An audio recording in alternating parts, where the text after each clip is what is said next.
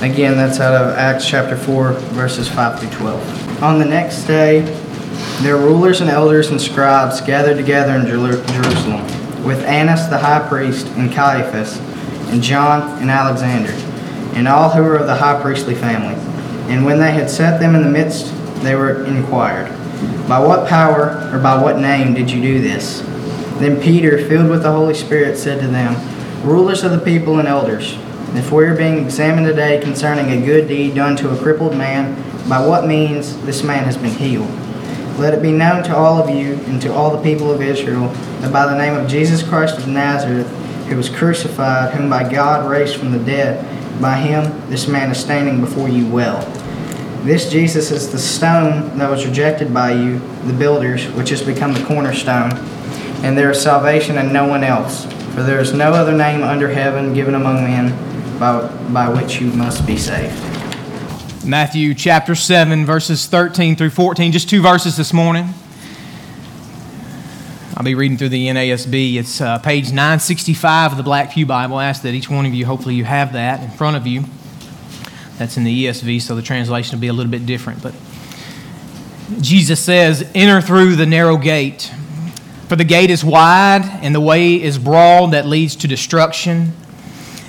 And there are many who enter through it, for the gate is small and the way is narrow that leads to life, and there are very few who find it." A pastor once preaching from this text offered up this question to his congregation prior to him preaching it. And so I offer up this same question as well to you this morning. I hope you know I do it to you in love, because I love each one of you. I do it to you out of solemnness. It's a plain question, but yet I ask that you don't be offended by its plainness.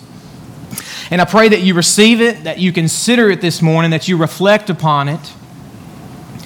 The question: do you believe that it is possible that you may go to hell? It is my desire and prayer today that as we go through the text, for those of you today who are sitting amongst us, for those who are listening via live stream or via podcast, that have not come all the way to Christ, who are listening because there's something that is drawing you here this morning, and certainly it is the Lord Jesus Christ, for you to come to a full knowledge and saving faith in Him. My message today, or rather Christ's message today, is a call to the half-hearted. It's a call to the self-righteous, the externalist, the almost Christian.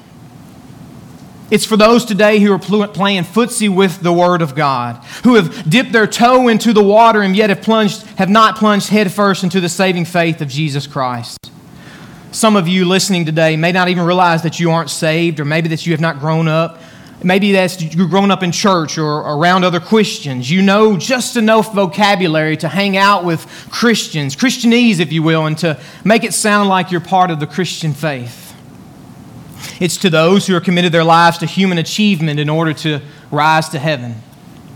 It's to those who think that they can do some type of good in order to affect their relationship with God and in order to merit their salvation.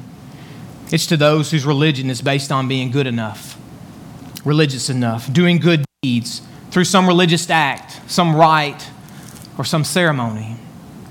And my desire, my heartfelt desire is that you heed these words from the Master that we take from the Word of God, and that you take them seriously, and that you ponder upon them, and that you reflect upon them, and then you come to a saving faith and knowledge in the Lord Jesus Christ. So today I want to focus on one of the most shocking, one of the most exclusive statements that Jesus has ever said in the Word of God. Christ, He holds no bars when it comes to drawing the eternal line in the sand. In these verses, in no certain terms, Jesus says that there are actually more people going to hell than there are heaven. This statement, it comes at the end of what we know as the Sermon on the Mount. We've been walking through this. Shane and Chris and Morgan have been walking through this verse by verse, line by line, through chapter 5, chapter 6, through chapter 7. We've been learning about it in small groups, so the context should be fresh. This is why we do this. This is why we preach expositionally. This is why we preach verse by verse, so we don't pull things out of context, so it's clear to us what Jesus means to us this morning, what His words mean. And as Jesus draws an end to His sermon, He uses an illustration of the narrow and the broad road to teach that there are only two ways to live. You see, our judgments, which is what the chapter 7 is about, they teach that there are only two ways to live. Our judgments, they are always being tested by the choices we make in life. And we must look to see where these two roads lead. You see, it's decision time. As one writer put it, he says, it's make up your mind time upon the mountain. This is Jesus' invitation. Jesus' whole sermon leads to these choices. This choice, actually, Jesus, he's uncovered the hypocrisy of the Jews of his time, the most religious group that has ever lived. As he's preached his words to the disciples and the onlookers overheard, their hearts, they were pierced with words that cut them deep, words that left them amazed. As verse 28 of chapter 7 says, when Jesus had finished these words, the crowds were amazed at his teaching.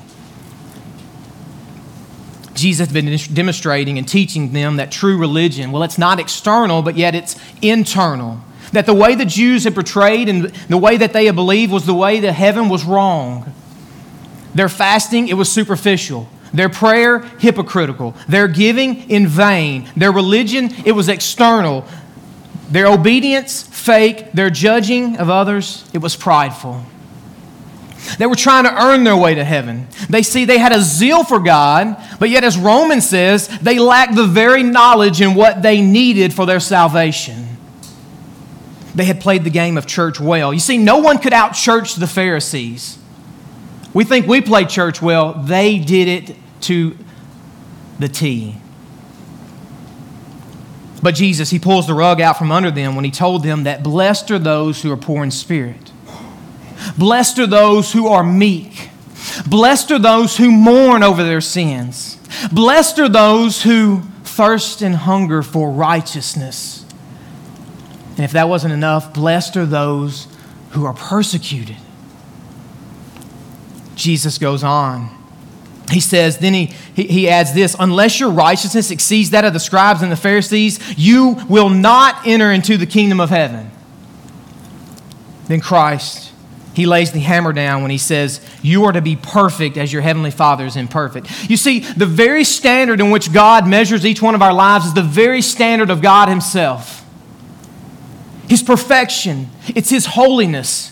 And with those words, he leaves his crowd in utter astonishment, and he brought his listeners to utter desperation. And so in this sermon, Christ essentially points out the insufficiency of the false religion, and then he confronts them with a choice. And considering where our choices ultimately lead is a principle that needs to inform our lives this morning. He's been talking about judgment upon this chapter, and how we're to rightly judge, and now we are to put it to the test. The question, do you want to come to heaven? It's the greatest invitation that had ever been laid out before mankind. It's the greatest invitation that has been extended to lost sinners to come to himself and to surrender their lives to him. And this same invitation, it goes out to you today. It is the invitation to come into his kingdom, to come to himself and come to an end of yourself so that you might begin your life in Christ. Jesus concludes his sermon with 4 warnings that are arranged in several paired contrasts. And it was a very common teaching in the day in Judaism, this paired contrast. And what he does is he contrasts 2 gates. He contrasts 2 builders, 2 houses, 2 foundations, if you will. And this morning, we're going to be dealing with the 2 gates. Shane and Phil will be dealing with the rest of it, but I want you to understand the context here. But what I want you to understand is, and what is imperative of this text is that we're dealing with 2 gates, but yet above the gates are both marked heaven.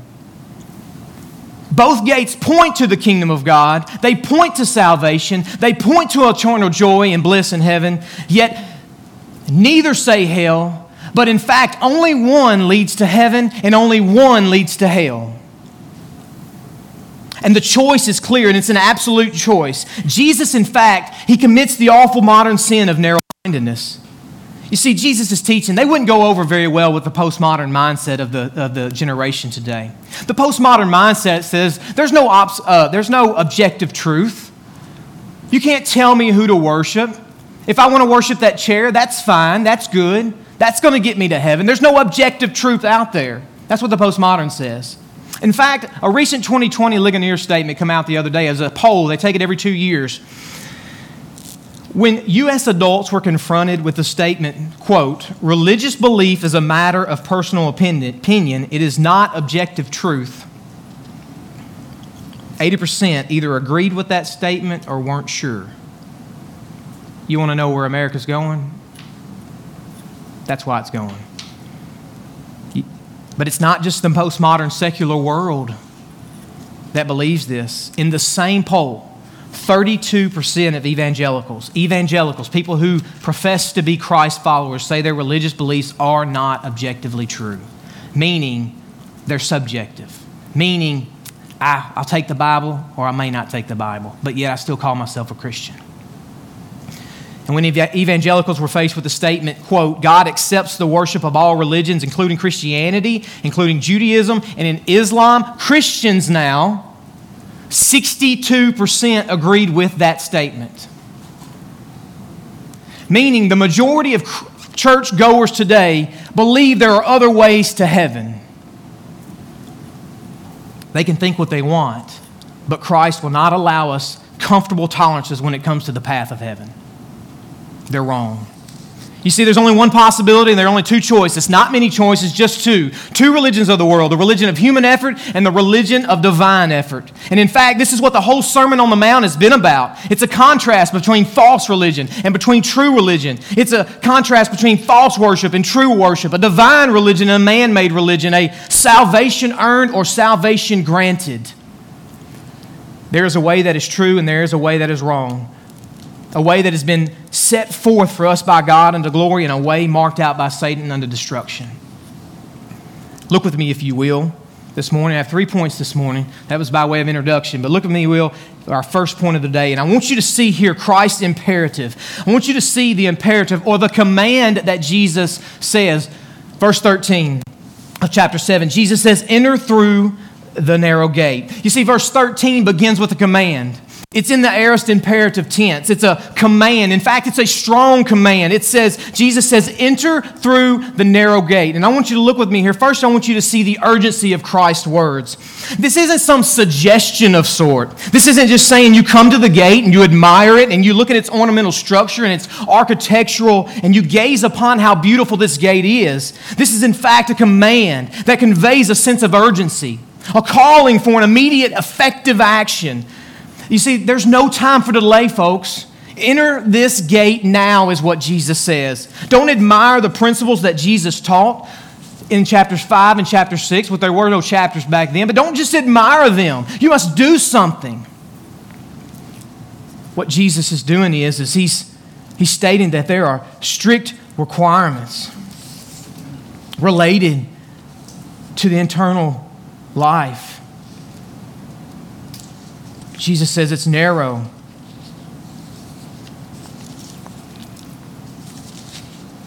I want you to understand this morning that this gospel, this message is not a suggestion, but it's a command. The gospel is a command. And if you refuse this command, you are in fact refusing Christ and you are in disobedience to Christ's command. You are refusing His call to enter through the narrow gate and fail to heed to His command. It's the greatest sin that you will ever commit. It is the sin of unbelief. I want you to also know that those who don't enter through the narrow gate are then eternally barred from the kingdom of God.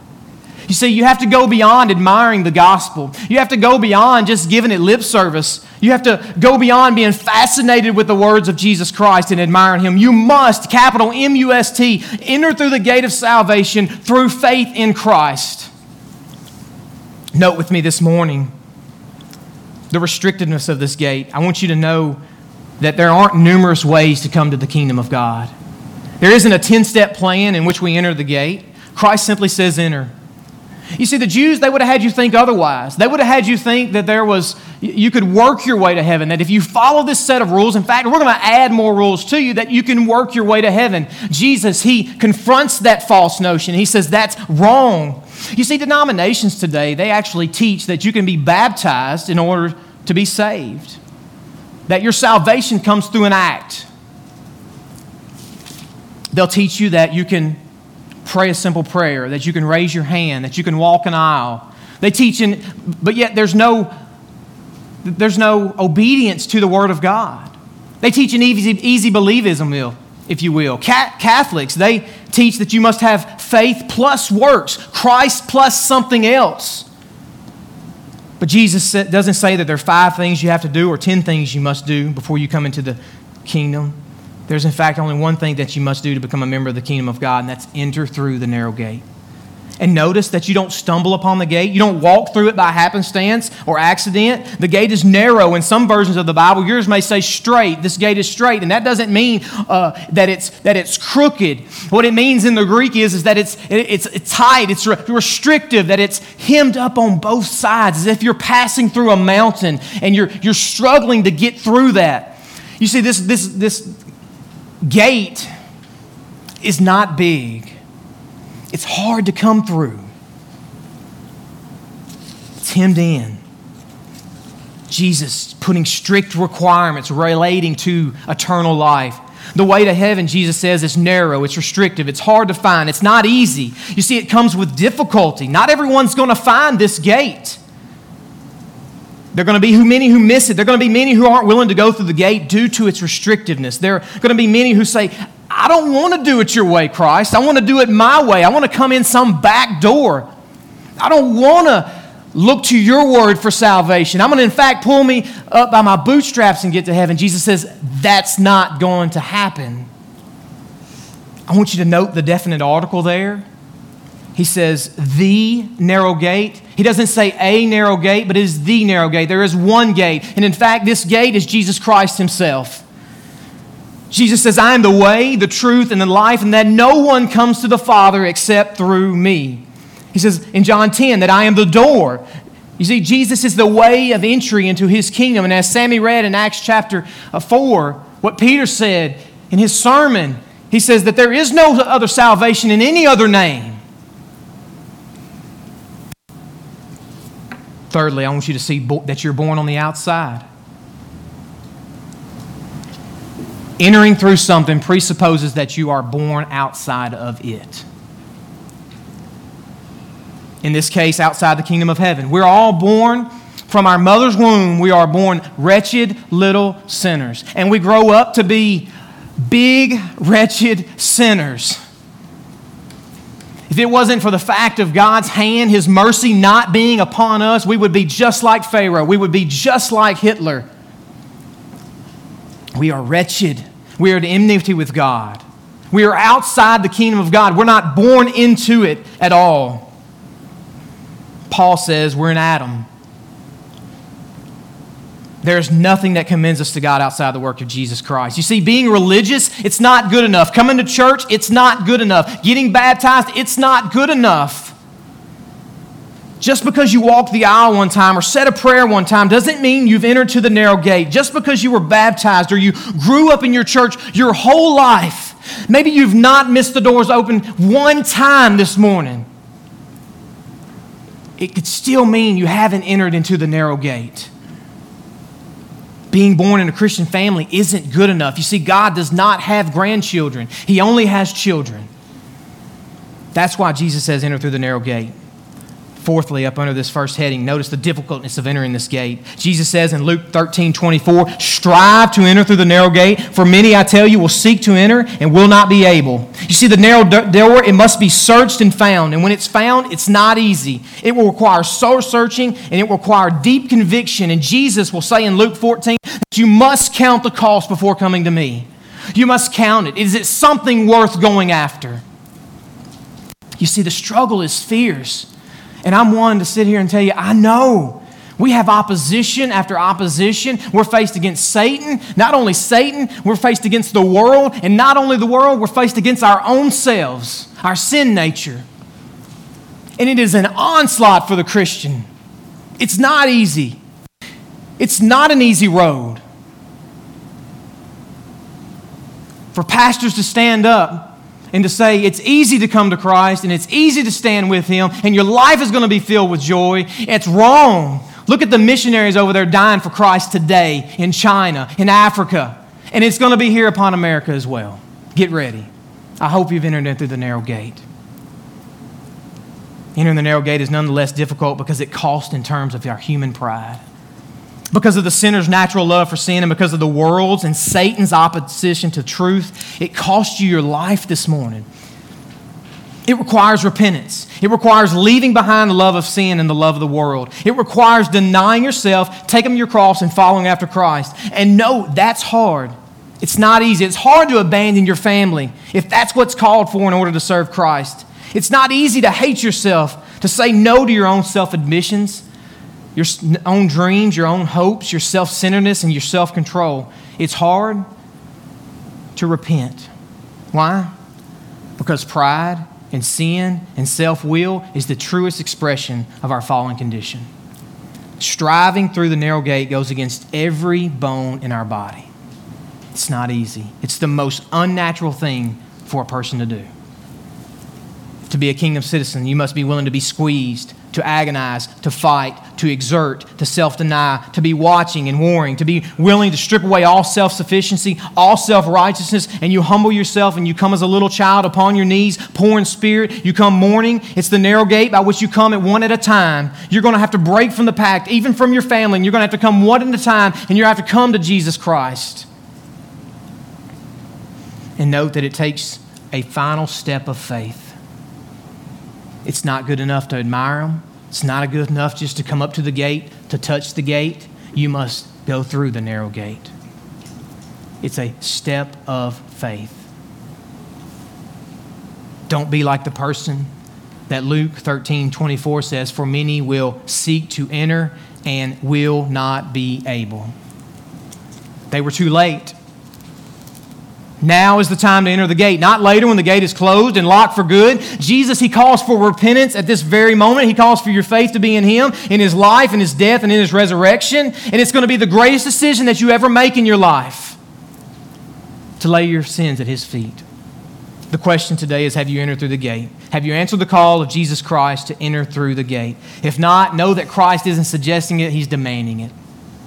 Look at point 2, this with me, if you will. I want you to look at the hell-bound gate. Jesus says, "For the gate is wide and the way is broad that leads to destruction, and there are many who enter through it." I've taught my small group that 4 is a term of explanation. When we see that, Jesus is explaining something, the author is explaining something, and it introduces the divine logic for issuing such a restrictive and urgent command to enter. If there's a narrow gate, then there must be a wide gate in which we enter, correct? In fact, Jesus says it's a wide gate that's sitting right next to the narrow gate.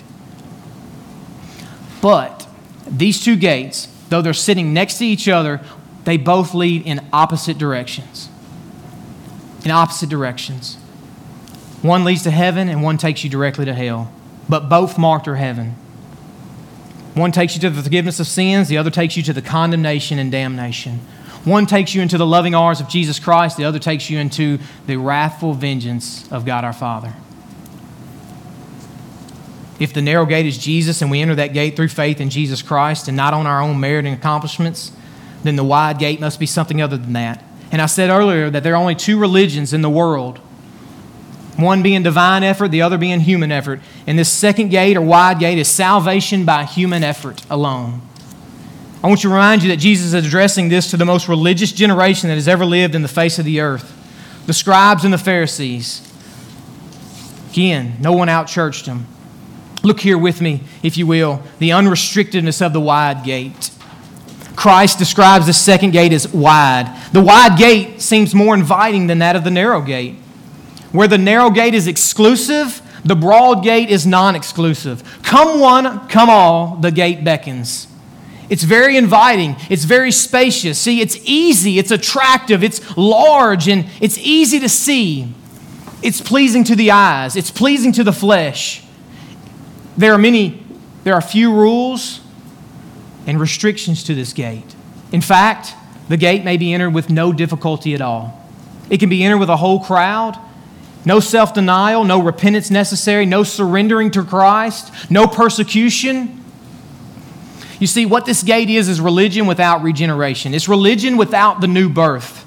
It's religion without saving faith, religion that talks about God and talks about Christ and talks about heaven, who talks about salvation, but the only problem is the gate doesn't deliver. In fact, it leads you right to hell. Proverbs 14:12 says there is a way that seems right to a man, but in the end is the way of death. It's a religion filled with ritualism, externalism, traditionalism, all forms of self-righteousness. It's man's self-invented ways of pleasing or appeasing God or paying for admittance to heaven. What it's actually paying for is admittance to hell. These forms of self-righteousness are human contraptions for acquiring God's pardon. They are means by which the performer of them hopes to win God's favor. It's a wide gate filled with easy believism, saying, come as you are, stay as you are. It's a religion without repentance, religion without submitting to the lordship of Christ. It's a religion that says, I want all of Jesus has to offer in the grace department, yet I don't want anything to do with his obedience or being obedient to Christ. It's a religion without cross-bearing, a religion that's not dead to self, a religion without submission, without remission, a religion that costs nothing, nor requires anything. It's a religion that walks an aisle, that raises a hand, that signs a card, that look up, you're going to heaven. No, you're not. You're going to hell. It's a religion of half commitment. There are those who are deceived. They think they've entered into the way of salvation only to wake up to the flames of hell and God's eternal wrath. There are those entering through the wide gate.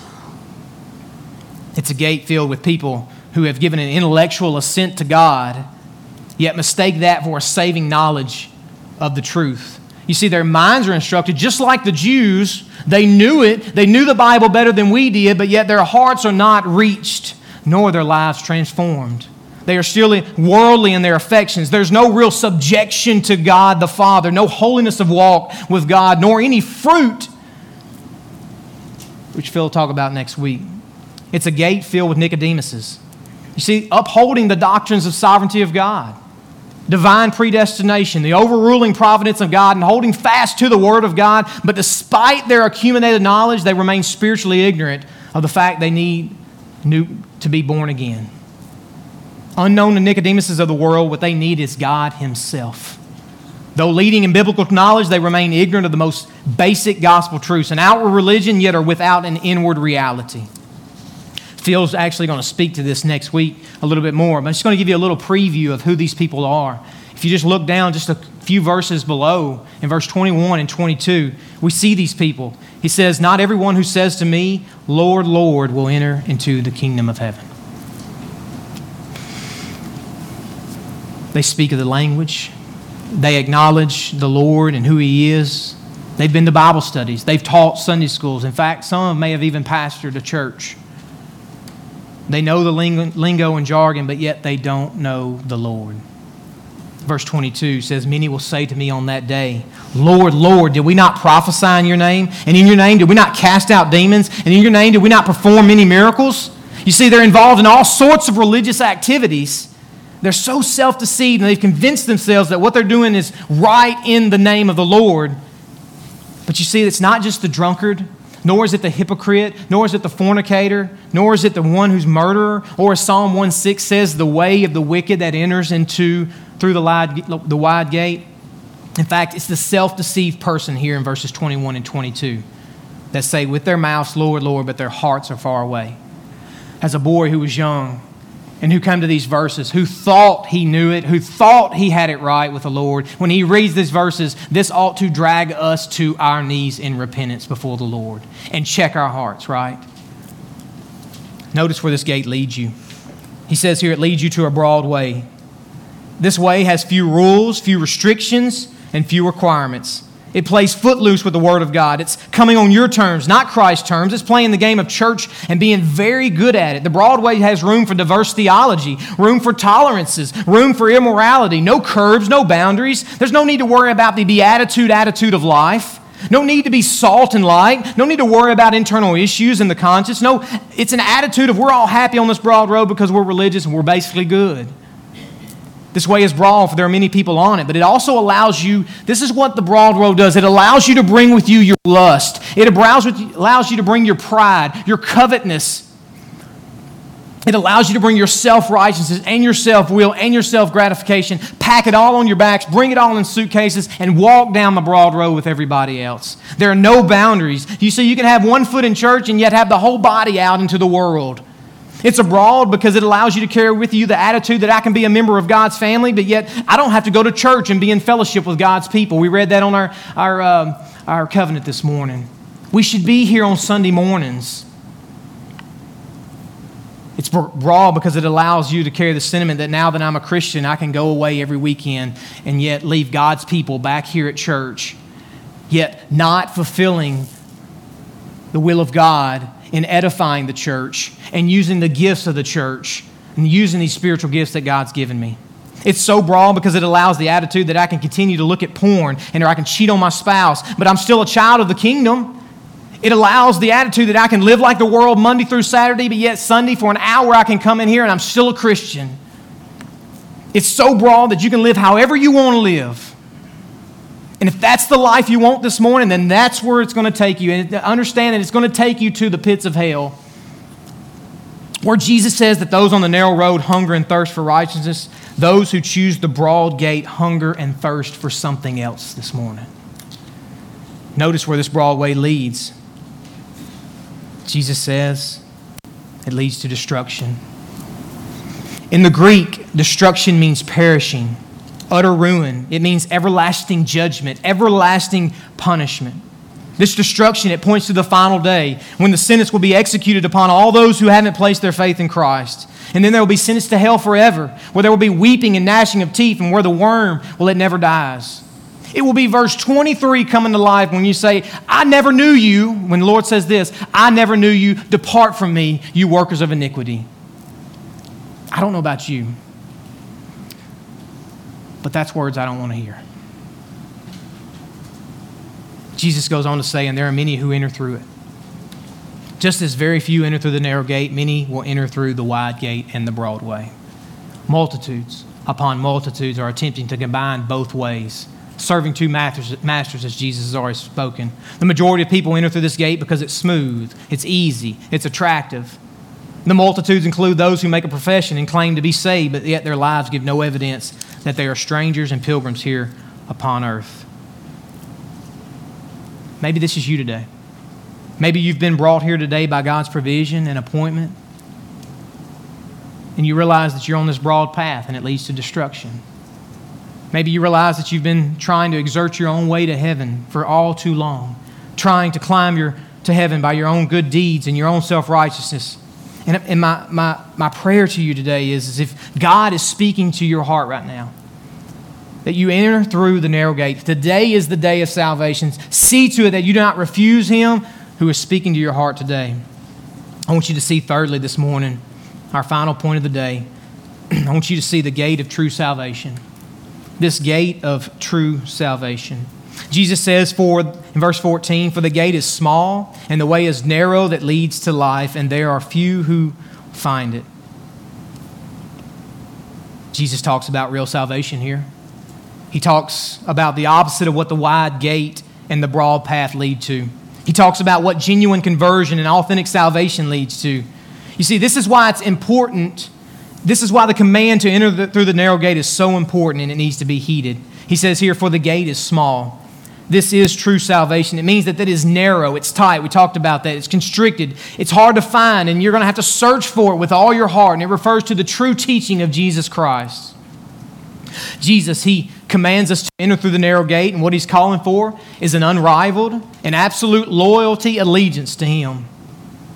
It's not that you're adding Jesus to your life. It's the acceptance of those teachings of the truth, of duty, of happiness, which are unfolded by Christ and His Word. To enter through the narrow gate, you must come to the place where you love Christ and you desire Christ. You set your heart, your love, and affections upon Him and Him alone. And I hope you've done that this morning. For Jesus says in Matthew chapter 12, verse 30, He says, he who is not with me is against me, and he who does not gather with me, he scatters. And in no certain terms, Jesus says that there is no neutral position. You're either with Christ or you're outside of Christ. Luke 9:23, one of my favorite verses.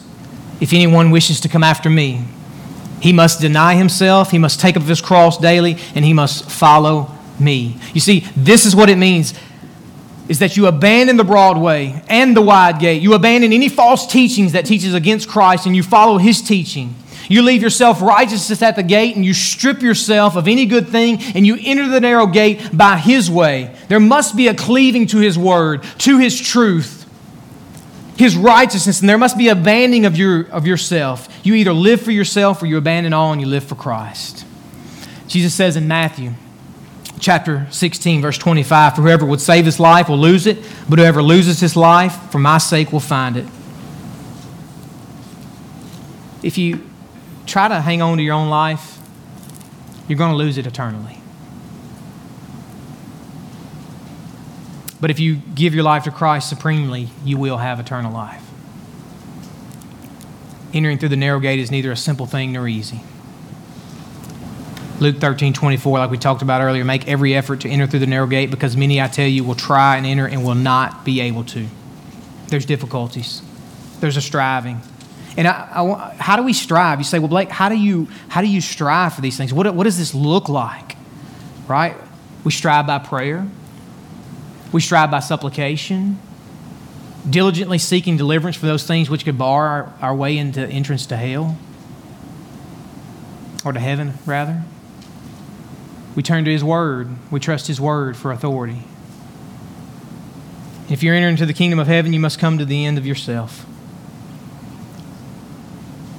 and totally surrender your life to Him. Repent of your sin and turn from your sin. Notice where this gate leads you. Just as the wide gate led to a broad way, the small gate leads to a narrow way. The small gate doesn't lead to the broad path. If you're on the broad path today, it's almost certain that you have not come through the small gate. Look around you. Who's on the path with me? If it's a lot of people, you may want to check yourself this morning. If it's very few, it's a good indicator you're on the narrow way. This narrow path has carefully defined edges. It calls for us to take it step by step. And it's so narrow that it calls for us to trust in the one whom we are following, lest we risk walking right off the edge. It requires us to have faith in the one who's called us along this narrow path. This narrow path is the changed life that comes when you place your faith in Him. It leads to the pursuit of holiness and righteousness. And it doesn't mean you stop sinning, but it does mean you despise your sin. You see, it doesn't mean perfection, but it means a new direction for your life. Paul says to Timothy in 2 Timothy 3:12 that all who desire to live a godly life in Christ Jesus will be persecuted. Just desiring to live a godly life, you will be persecuted. It's not easy. Striving. Where this first path leads, the broad path leads to destruction and damnation. This narrow path leads to life. It may seem restricted and that it's holding you back, but all that it's holding you back from is that which will harm you. God knows in His infinite plan what He's doing here. That which will do destruction to you.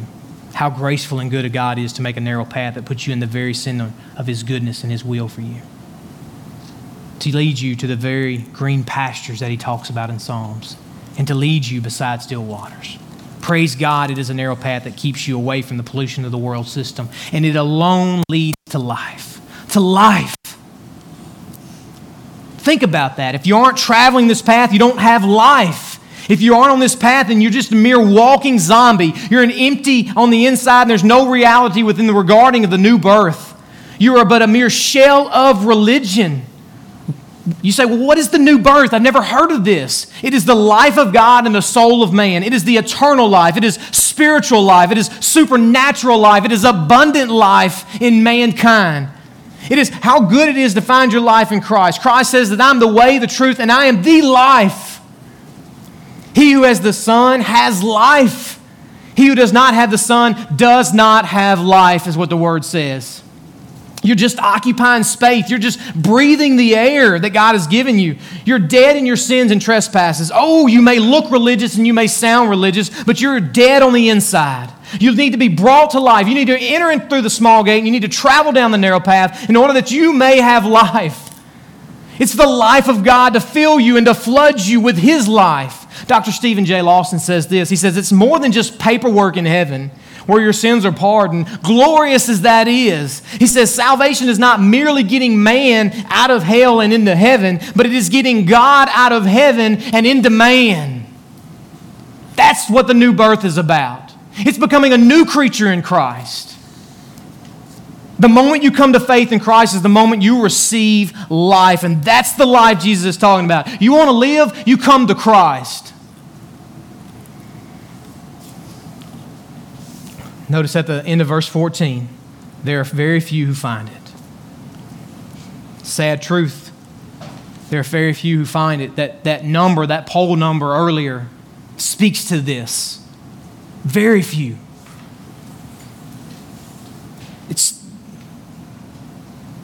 This is out of those who are saying, Lord, Lord, who are prophesying, supposedly casting out demons. They look religious, but there's very few who find it.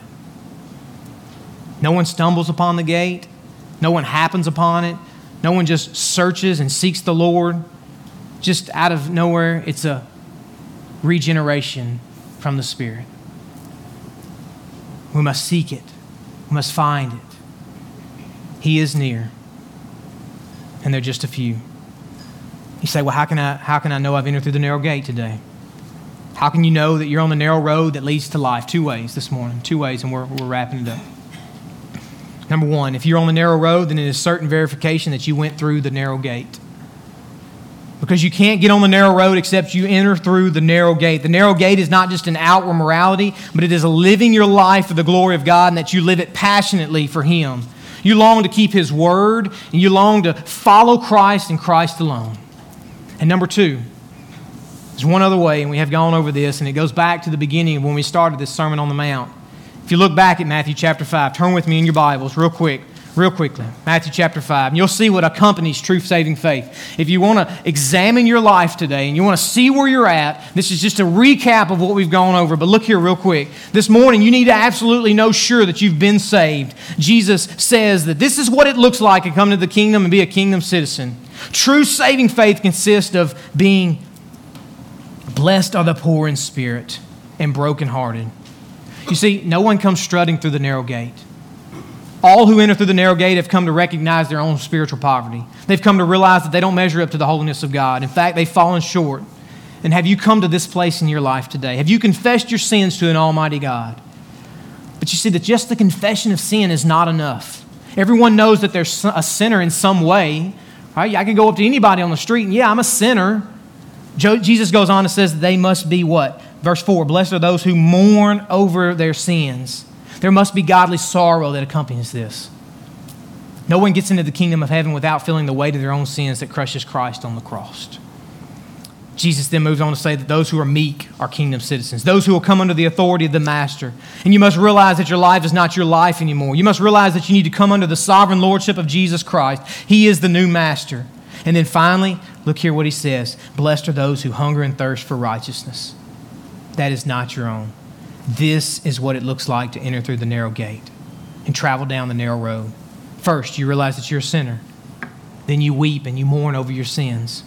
You weep and you mourn over that I'm not like God. And then you surrender and you come up under the authority of Jesus Christ and you surrender all to Him. And then in verse 6, you hunger and thirst for that righteousness that is not your own. You hunger and thirst for the righteousness that is given to you, the very righteousness of God that is sent from heaven. Nothing in this world will satisfy. I must have the righteousness of Christ. That's what I must have today. I must have righteousness of Christ. And all of this, speaks to the cross. It all points to the cross. You say, but I am a sinner. You say that I have failed Christ. I am not on the narrow gate. I am in the broad way. And I am fully trumpeting and I am leading everybody down the pack. It looks to the cross. You say, how can I be made right with God? He says, look to the cross. Look to what Jesus did. You have nothing that merits you to salvation. You have nothing that merits you to God. In fact, the Jews back in the days, they had nothing that merited them to God. They could slaughter lamb after lamb after lamb on the Day of Atonement. The man was a butcher, and then every day they would slaughter. And guess what? They were no closer to God than they were after the first lamb that was slaughtered, and then the second lamb that was slaughtered. We have nothing that commends us to God. In fact, we are wretched sinners. But yet Christ says, I will do that. God says, I'm going to send my Son. in the flesh, and I'm going to come, I'm going to be born of a virgin, and I'm going to live my life that is perfect. I'm going to live the life that you couldn't live. Perfection in which God requires, the very standard in which God says, I'm going to measure you. And He says, I'm going to go to the cross, and I'm going to take that cruel beating, and I'm going to face the wrath of God, the propitiation for mankind, and I'm going to be hung upon a cruel cross, and I'm going to be spit upon, and I'm going to die for the sins of mankind. And He says, and on that third day, I'm going to rise from the dead. We serve a risen Savior. He shed His blood for us today.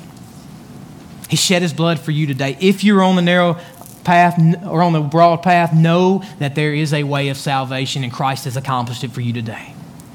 He made atonement for our sin, and then He said on that cross, Tetelestai, it is finished. The atonement has been made. But we come to Him for salvation. In summary this morning, the true way to God is narrow. It's difficult, it's demanding, and there's relatively few pilgrim travelers. In contrast, the false way is broad, it's easy, it's permissive, and many lost souls are traveling on it. The question today, and I do it out of a love for you, it's a heavy sermon. It's heavy, I know. You're like, man, Blake, calm down. But I love you. And I have to know that Christ had this in mind. It's a warning. It's an invitation to you to come to Him. My question today is, what road are you on today? If there's a question of that, then Jesus calls you to repentance. For some of you today, you stand at the very same intersection of life. For some of you listening today, there are only two gates, two paths set before you.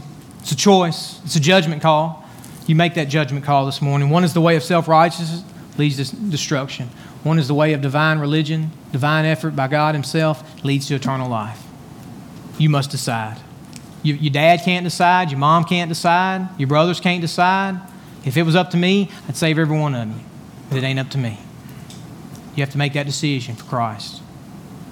You say, well, what I must do to be saved? I've never heard this, Blake. I don't know. I find myself on the broad road. I find myself, that might be me. Jesus says, believe. He says, repent and believe. Believe upon the Lord Jesus Christ. That's the thing. What do you believe upon? What do you believe in? You believe in the rug? You believe in the church building? You believe in what? No, He says, believe upon me. Believe upon that gate, that narrow gate. He says, believe upon me, and you will receive eternal life. And the question is, do you believe today? When the Bible says believe, it doesn't mean to give mental assent or certain things or intellectual knowledge. He means for you to entrust your whole life to the truths of the Bible and the truth of Christ Jesus. If you're a believer today, the application point just kind of flows throughout everything. The application for the non-believer is examine yourself. Are you on that broad path? If you are, repent and believe in Him. But the application for us as believers today, I think, is just to examine ourselves. We examine ourselves with times of confession. We examine ourselves. Every time we come to the Word of God, we should examine ourselves. Does my life kind of line up with this? Does it line up with Jesus Christ? If what I've said today is disheartening, if what I said is, man, I don't want to be that person, examine yourself. Are you on that narrow path? You say, man, I've stepped off that narrow path. Yeah, I've not been doing the things that Christ has asked me to do. I've not been obedient. No, that doesn't save you. But yet maybe I'm not bearing the fruit that I should bear. I would say repent today. I'd say fall upon your knees. Confess your sins to Him. And He will embrace you in His loving arms. Let's examine our lives today. But know this, Christ is issuing an urgent plea to embrace Him before it's too late. For who knows the number of our days, may God enable us to choose life and not death. Let's look to Him in prayer this morning. Father, we thank You for the clarity of Your Word, how critical, how vital, how important it is. Nothing comes even close to the importance of this message. I pray that those who have heard this And that we'll hear in the future, we'll understand this clear decision and that there's just two possibilities. And by the work and wonder of your Holy Spirit, may you move on the hearts to drive them in the direction of the narrow gate, knowing that in the end, that narrowness explodes into the new heavens and the new earth with all its infinite breadth, its height, its glory, its depth, its power, by your grace and by your power. Move on the hearts of those to come to the truth, to embrace the truth, and to enter into the kingdom in repentance, putting all your trust, their trust, in the wonderful work that Christ has done on the cross. We ask that in His name. Amen.